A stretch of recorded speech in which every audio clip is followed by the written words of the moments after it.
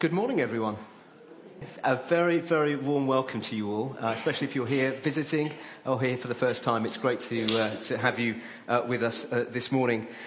This morning we're going to be continuing our series through the book of Philippians, and Colin will be unpacking what it means for us to grow in Christian maturity. So we look forward to that. Finally, just to remind you, we all had some very sad news towards the end of last week of Ian Fleming's passing. So please do continue to hold Beryl in your prayers. The funeral, I think, is on the 22nd of this month, and we'll circulate details of that later in the month. So let's just take a moment now to pray for Ian, to pray for Beryl, and just to prepare our own hearts as we come into the Lord's presence this morning. So let's just have a moment of silence before I pray. Father God, we do pray for Beryl. We thank you for Ian and the almost 22 years of married life that they shared. Thank you for Ian's gifts of character and his span of years. And we do pray for your mercy upon him. We do pray for Beryl as she mourns. Please, would you comfort her? Might she know your presence with her, sustaining her. Help us as a church family support her in practical ways too. And we do pray for ourselves as we come to this service this morning. No doubt our minds are awash with things that are circulating in them. Father God, help us just to take a moment now to put those things down. Help us, please, by your Spirit, to raise our eyes to you. And please, would you speak to us this morning? Would you meet with us? Help us to be attentive to your still, small voice. In Jesus' name, amen.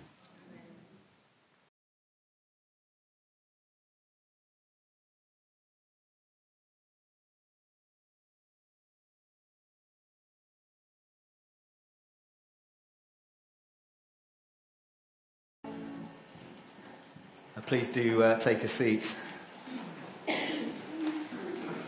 We know that God does indeed love all that he has made. Indeed, we're told that God is love. He loves you and he loves me. And Jesus has shown that in his life and the things that he has told us. That God will never turn anyone away who comes to him. But we know that we're not all that the Lord calls us to be. We don't live in the way that he wants us to live, and that saddens him. And that rebellion, that sin, as the Bible calls it, has spoiled not only our own lives, but it's spoiled the world around us. And so it's right that we should come before God. I mean, God loves us just as we are, but he loves us too much to leave us where we are. So he calls us to become more like his son. So it's right for us to say sorry to him. And this morning we're going to do something a little bit interactive, so the young people can follow along. You all need just a hand, really, to work your way through this confession. So first thing we're going to do is we're going to make a fist with our hands. And we're going to say sorry in the quietness of our own hearts for the times where we have got angry with others.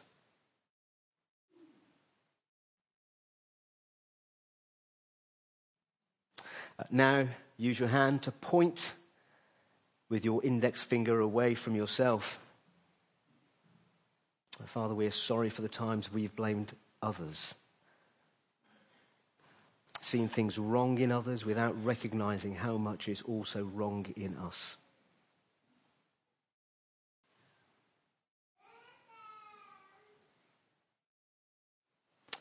Now close up your hand and place it over your chest.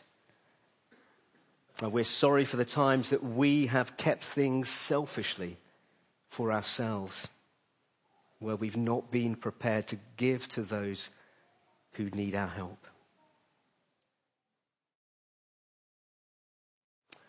Now put your hand over your mouth and just say sorry to God for the foolish words that we've spoken, which have hurt other people.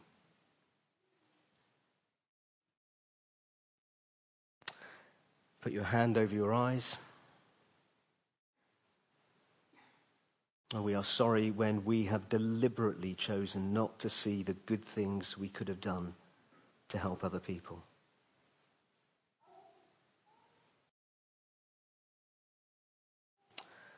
Place your hand over one of your ears. And we are sorry for the times we have not listened to the cries of those who are poor and who suffer injustice.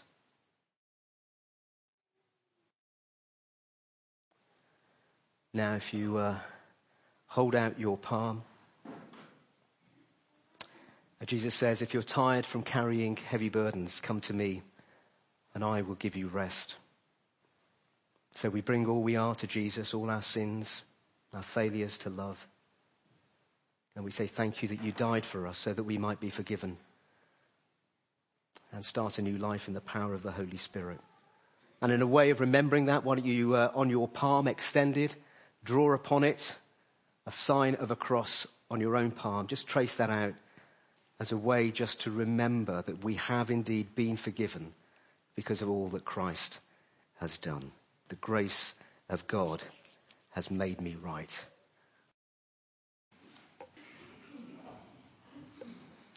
Dear loving Heavenly Father, we praise you, Lord, because you are the one true God, the maker of the universe, creator of all life. We praise you, Lord, because you are everything that is good. Your ways, Lord, are too mighty for us to understand, but we know and see through our lived experience and others' lived experience and the reading of your word that you are in control of all things, and that brings us great peace, hope and comfort. We praise you, Lord, because of your loving grace and mercy extended to us, in that when we accept Jesus Christ as our Lord and Saviour and embrace all that that means, we find forgiveness, peace, hope for life on earth and for eternity. Thank you, Lord, for this great gift. Thank you, Lord, that we can meet here in freedom to hear your word. Thank you for our Bibles readily available and that we can practice and live out our faith in freedom. Help us not to take these things for granted. Help us to make the most of these opportunities. Thank you, Lord, for our homes and families, friends and work, and the relationships we have within our church family and the connection we have in Christ. Forgive us, Lord, when we give in to willfulness, pride, selfishness, greed, and all the other things which slow down and hinder our walk with you. Help us, Lord, to throw these things off and to love each other more. We do want to remember Beryl Fleming and all the family as they prepare for Ian's funeral. And in these early days of grief and the days to come, please, Lord, bring comfort and strength to this family, to Beryl, and to all those who are grieving, whether recently or in times past. Heal the pain, Lord. Bring comfort. Bring hope. Please, Lord, be with Louise as she starts new treatment this week. Give peace and comfort to her, and strength and wisdom to Dave as he cares for her. Please, Lord, continue to help Dave Green settle into life in PNG, in daily life, work and relationship building. Please continue to help him to have that joy and enthusiasm in his heart.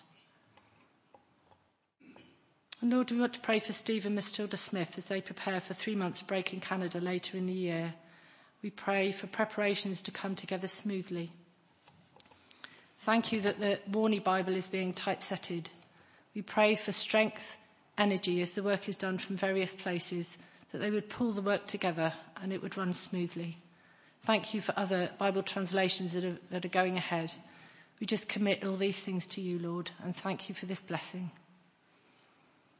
We do want to pray for Dads and Tots on Saturday, for good fun, for helpful and fruitful conversations, and for deepening of relationships that are already being formed.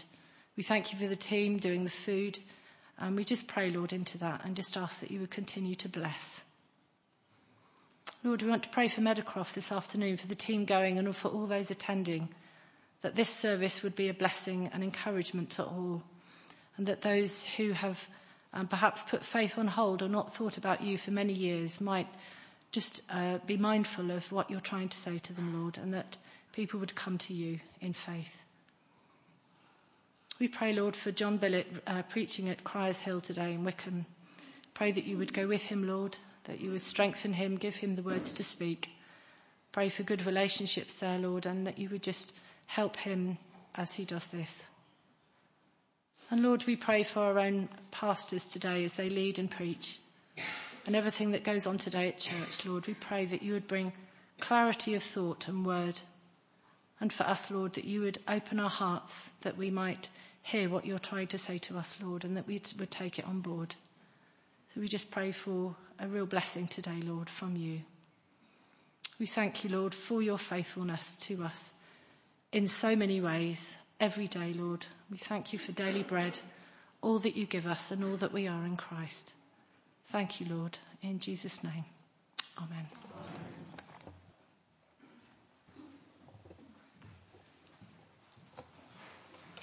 The readings from Philippians 2, verse 12 to 18.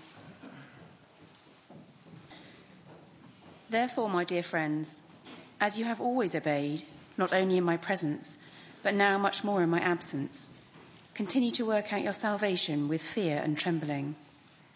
For it is God who works in you to will and to act in order to fulfill his good purpose. Do everything without grumbling or arguing, so that you may become blameless and pure, children of God without fault in a warped and crooked generation. Then you will shine among them like stars in the sky, as you hold firmly to the word of life. And then I will be able to boast on the day of Christ that I did not run or labour in vain. But even if I am being poured out like a drink offering on the sacrifice and service coming from your faith, I am glad and rejoice with all of you. So you too should be glad and rejoice with me.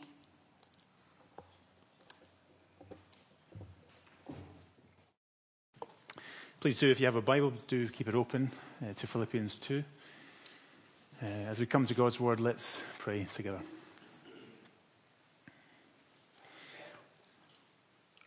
Lord God, we thank you for your word. We thank you for the gift that it is. And we pray, Father, that by the power of your Spirit, that you would change us through it and by it. That we would be people who are more like Christ as a result of meeting with you this morning.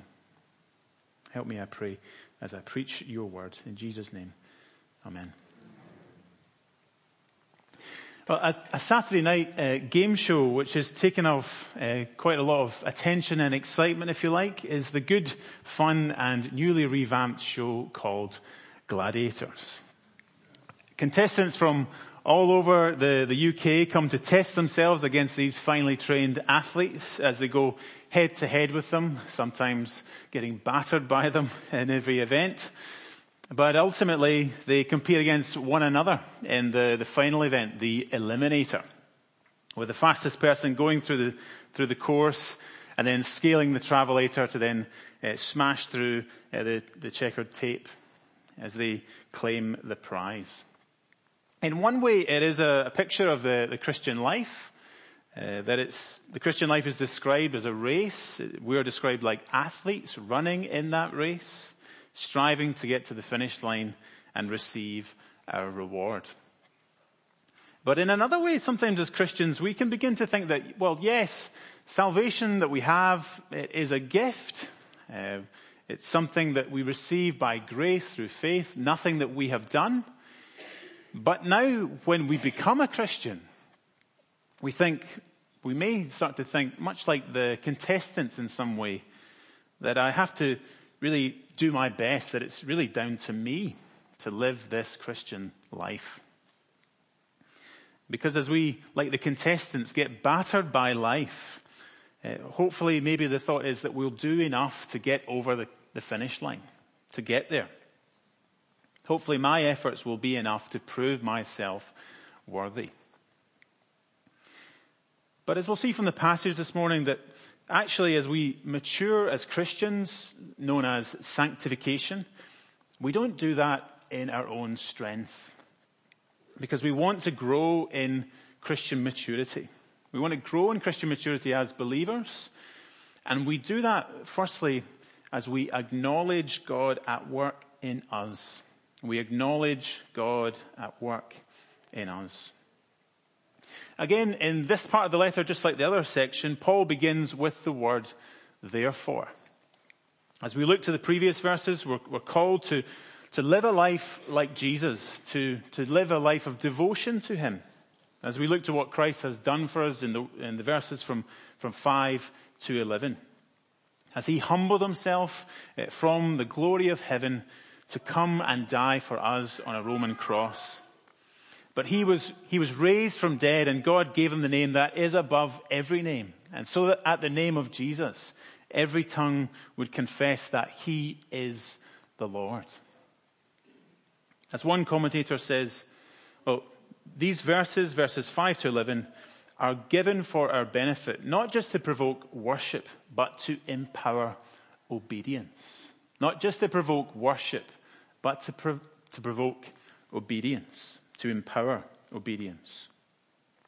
As when our eyes and our hearts are filled with wonder and awe at all that the Lord Jesus has done for us, then the obvious question is, what do you want me to do, Jesus? How do you want me to live for you as my Lord? How do you want me to respond? And that's really the way of thinking that Paul enters these verses into. Paul addresses the Philippians from verse 12. It's saying this: Therefore, my dear friends, as you have always obeyed, not only in my presence, but now much more in my absence, continue to work out your salvation with fear and trembling. For it is God who works in you to will and to act in order to fulfill his good purpose. He addresses the Philippians as his dear friends, or if you have an ESV Bible, he says, my beloved. He loves them so much as they continue to obey the Lord, to follow Jesus. They are going really well in their faith. Because they face opposition. The context is that they face opposition from outside the church, and they face division from within the church as well. And so Paul calls them to continue to work out their salvation with fear and trembling. Fear, not terror, but a sense of reverence and awe in light of the fact that Jesus is Lord. Because as we recognize that in our own lives, then we will work out our salvation as we see God at work in us. We work out our salvation as God works in us. Because it's God who changes our desires, it's God who empowers us to change, and it's God who fulfills his good purposes in us that will ultimately bring us to glory on the final day. He will keep us. It is because God is sovereign and at work in us that we can work out our salvation. Because any change in us is a work of the grace of God in our lives. And therefore it's not a passive process, but an active one. Not a passive one, but an active one. And maybe perhaps in your own life you've had the experience as you've tried to stop doing things that you know you shouldn't, maybe to try and stop some sinful habits. And so maybe as you fail at times in those, maybe you've come up with the thought of, well, I'm just going to let go and let God. It's quite a common phrase for people to say that. I'm just going to let go and let God. Or maybe the idea, which some might say, of, Jesus take the wheel, for example, in our lives. Maybe it's the thought that really, as we stumble through the Christian life, maybe we try our best to get over things. We try our best not to sin, but we do sin. Then we are tempted really at times just to throw our hands up in the air and say, well, I'll just let go and let God. I can't do it myself. In fact, as I look around me, nobody else seems to. Nobody else seems to care. So why should I bother? Let me just let go and let God. If we think like that, it really is a case of Christian fatalism. That really, I've done my best, but it didn't work. And so in a way, with religious language, we just give up. But these verses tell us that because God is at work transforming us, then in his power, we can prayerfully and actively work out our salvation. We can keep going because God is at work in us. It is because God is sovereign, we can work out our salvation. We don't give up. We keep going because God is at work in us. It means really if we're tempted perhaps to turn back to the old way of life, maybe a life of drinking, of drugs, or casual relationships, we can actually see, no, God is at work in my life right now. He is powerfully changing me. He is changing my desires and my thoughts, that I would make better decisions and pursue better relationships, other friendships, or not go to certain places. It means really if we're tempted maybe to look at things online that we know that we shouldn't, or if we're tempted just to scroll endlessly through social media, then God gives us the power to say no. He gives us the power and the self-control to be able to put our phone away, maybe keep it out of our bedroom, and maybe put some blocks on it as well. That we would take responsibility as he works in our lives. Might be that we have to have a difficult conversation with people, perhaps at home or at school or at work or maybe with other believers. We can engage in that conversation because God is at work in us. He's changing us, changing our lives. Might be that there's a temptation to gossip. Then God helps us to say no, to prayerfully resist it, and to walk with him each moment of the day.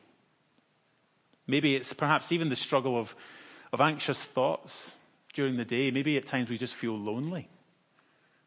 Even in those moments, we can turn to the Lord in prayer, knowing that he is with us. He is our rock and refuge, our comfort and our strength. As in reality, because God is at work in us, we can respond to him. As we look to him to keep going in the Christian life, we don't give up because God is at work in us. As the famous pastor, Christian Charles Spurgeon once said, in the storms of life, we find our anchor in Christ. Perseverance is not the absence of challenges, but the presence of Christ through them. We keep going because Christ is with us by his Spirit, that we would keep persevering in the Christian life, seeking to live for Jesus. Yes, we will fail. Yes, we will sin. But we keep going knowing that God is with us. He is with us and for us. Because we grow in the Christian life through the work that he works in us. We grow in Christian maturity as we acknowledge God at work in us. And secondly, we grow in Christian maturity as we live distinctive lives. We live distinctive lives. Paul, he then gives an example of what it looks like to work out our salvation. As he says to the Philippians from verse 14, do everything without grumbling or arguing, so that you may become blameless and pure, children of God without fault in a warped and crooked generation. Then you will shine among them like stars in the sky as you hold firmly to the word of life. Grumbling is something of a British pastime, is it not? Locally, maybe it's the issue of the broadband provider ripping up the roads every day and then ripping up the same bit of road the next day and then putting traffic lights out, as you see in Love Crendon.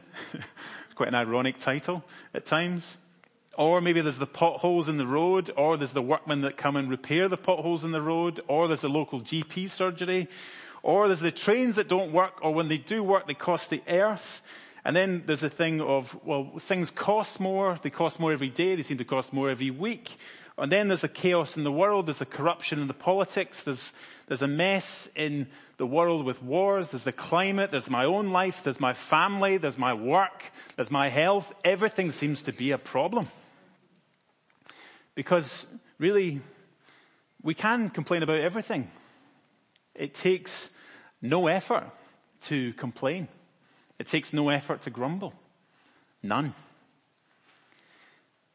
Maybe though we are just a very positive person by nature, as we see the glass as half full, or maybe we're perhaps a more pessimistic person sees the glass as half empty. Or maybe you're Scottish like me and you see it as half empty and someone's going to drink the rest of it. Because really there's always something to complain about, isn't there? There's always ammo to give us room for complaint. And yet Paul's reference here to grumbling is really set in a context where he's speaking of being children of God in a warped and crooked generation. And it refers back to Old Testament Israel wandering in the wilderness. Because Israel and the Philippians are both experiencing suffering as they try to obey the Lord. They're really suffering because they try and walk with him. And Paul calls them not to be like Israel, who grumble against both their leaders and God. Ultimately, their complaint is not actually aimed at one another, nor at their leaders, but at the Lord. As Moses says of their grumbling later in Deuteronomy. In Deuteronomy chapter 32, verse 6, he says this, "Is this the way you repay the Lord, you foolish and unwise people? He is not your father. Is he not your father, your creator, who made you and formed you?" Can you see really that when we grumble against one another, our ultimate complaint is not actually against other people. It is supremely against the Lord, the one who made us. But the call is, as Paul says really to the Philippians here, is dear friends, or my beloved. That's not who we are anymore. Because in Christ, we're not like that. That's not who we are. We're not to live as grumbling and argumentative people. That is the old way of living, the life before Christ. Because in Christ today, we are blameless. We are pure. And we are children of God without fault.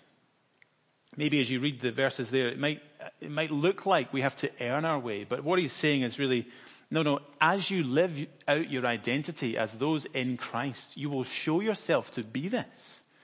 As you grow as mature Christians, you will show yourself to be those who are in Christ. Because when we are in Christ, when we trust in the Lord Jesus, this is who we are. This is our identity. That we are blameless, that we are pure, that we are children of God without fault. We don't earn our way to being this, but it's who we are in Christ. As we live like this, we will display to the world who we are. As Paul says, you will shine in the world like stars in the sky as you hold firmly to the word of life. Because as we hold firmly to the word of life, then we will hold out the word of life. As we hold to it, we will hold it out to others. And that's certainly the case for many today when it comes to the challenge of sexuality, especially for young people, but not only.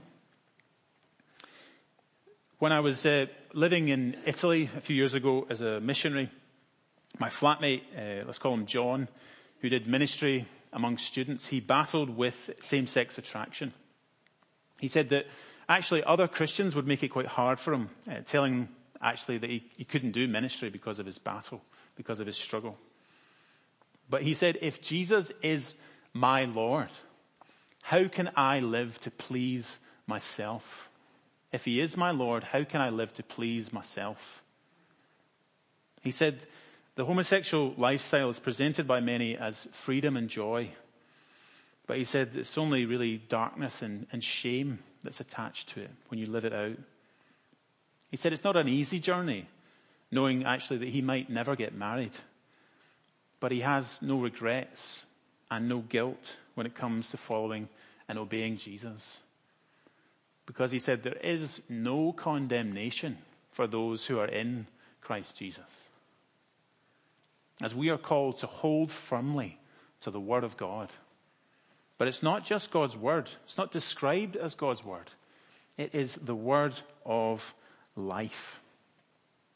Because God's Word, it's not an oppressive word.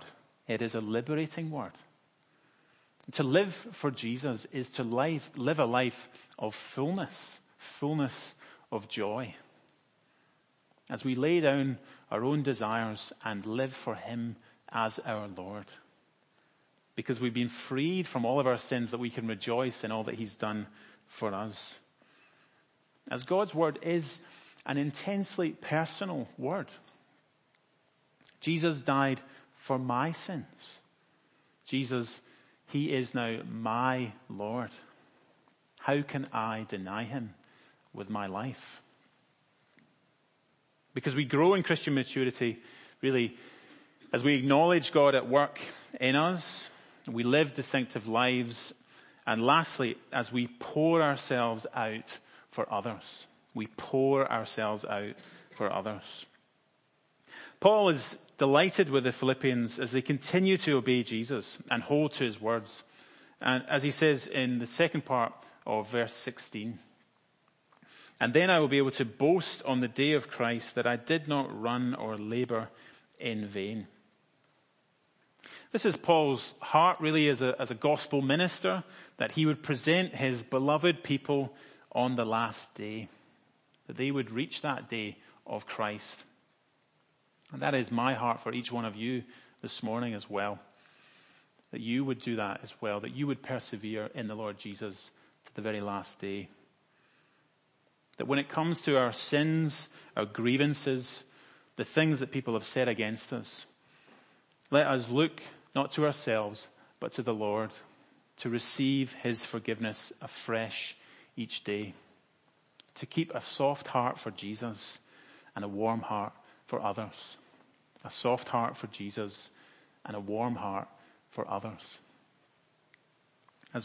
As love does not keep a record of wrongs, and so how can we?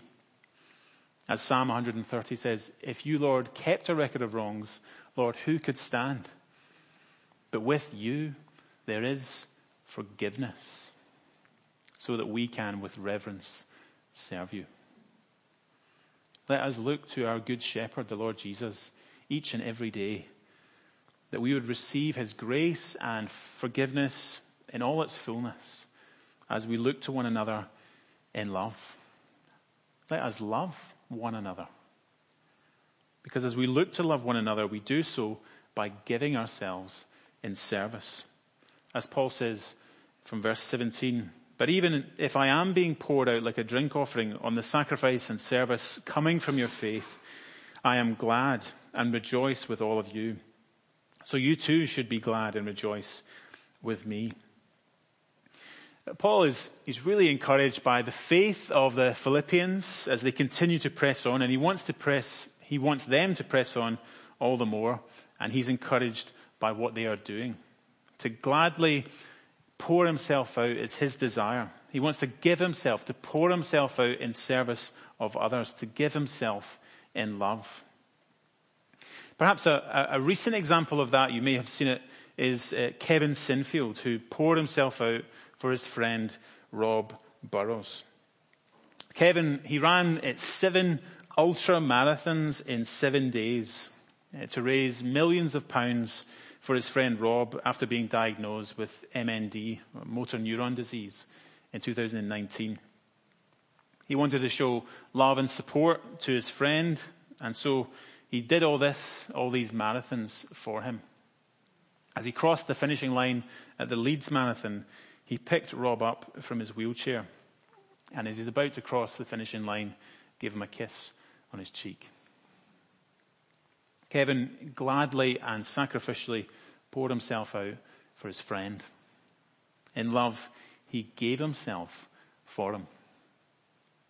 And perhaps as we think about giving ourselves for one another as a church family, maybe it means that we just give ourselves in prayer for one another. To pray for our missionaries, to pray for those in our home groups, to pray for those who are sick, to pray for those around us that perhaps don't know Jesus yet. That we would be people who are pouring ourselves out in prayer for one another. Maybe if we're not serving in a ministry yet and we're able, it would be to give ourselves, to pour ourselves out in service of others, either on a Sunday or through the week. Maybe it's to actively give ourselves to one another to maintain unity within the church as we share the love of Jesus with one another. To pray for our leaders, to encourage one another in the Lord, and look for ways to serve one another. Just as Paul speaks of being poured out like a drink offering, he's really referring to the Old Testament practices in the temple. Because Paul rejoices in pouring himself out for others as he reminds people of all that he's able to do as he looks to actually the one who gave himself in the most ultimate way. Because at the cross, Jesus emptied himself for us. Jesus poured himself out for us. In love, he gave himself to the point of death, even death on a cross. And therefore God raised him to the highest place and gave him the name that is above every name, that at the name of Jesus, every knee will bow and tongue confess that Jesus Christ is Lord, to the glory of God the Father. And therefore we gladly, joyfully give ourselves to one another. We pour ourselves out for others as Christ poured himself out for us. The one who came not to be served, but to serve and to give his life as a ransom for many. As we rejoice in all that the Lord Jesus has done for us. The King of glory who stooped down and died for us so that he would draw us up into the everlasting, eternal arms of our loving Heavenly Father, that we, through his work, would receive our eternal reward. Let's pray together. Lord Jesus, we thank you for your amazing work on our behalf. We thank you that you have poured yourself out for us on the cross, that you humbled yourself to death, even death on a cross, that you would give yourself ultimately for us. And we thank you, Lord, for all your work in us. Help us to never give up, but to lean into you, to persevere in the strength that you give us, that we would live distinctive lives for you.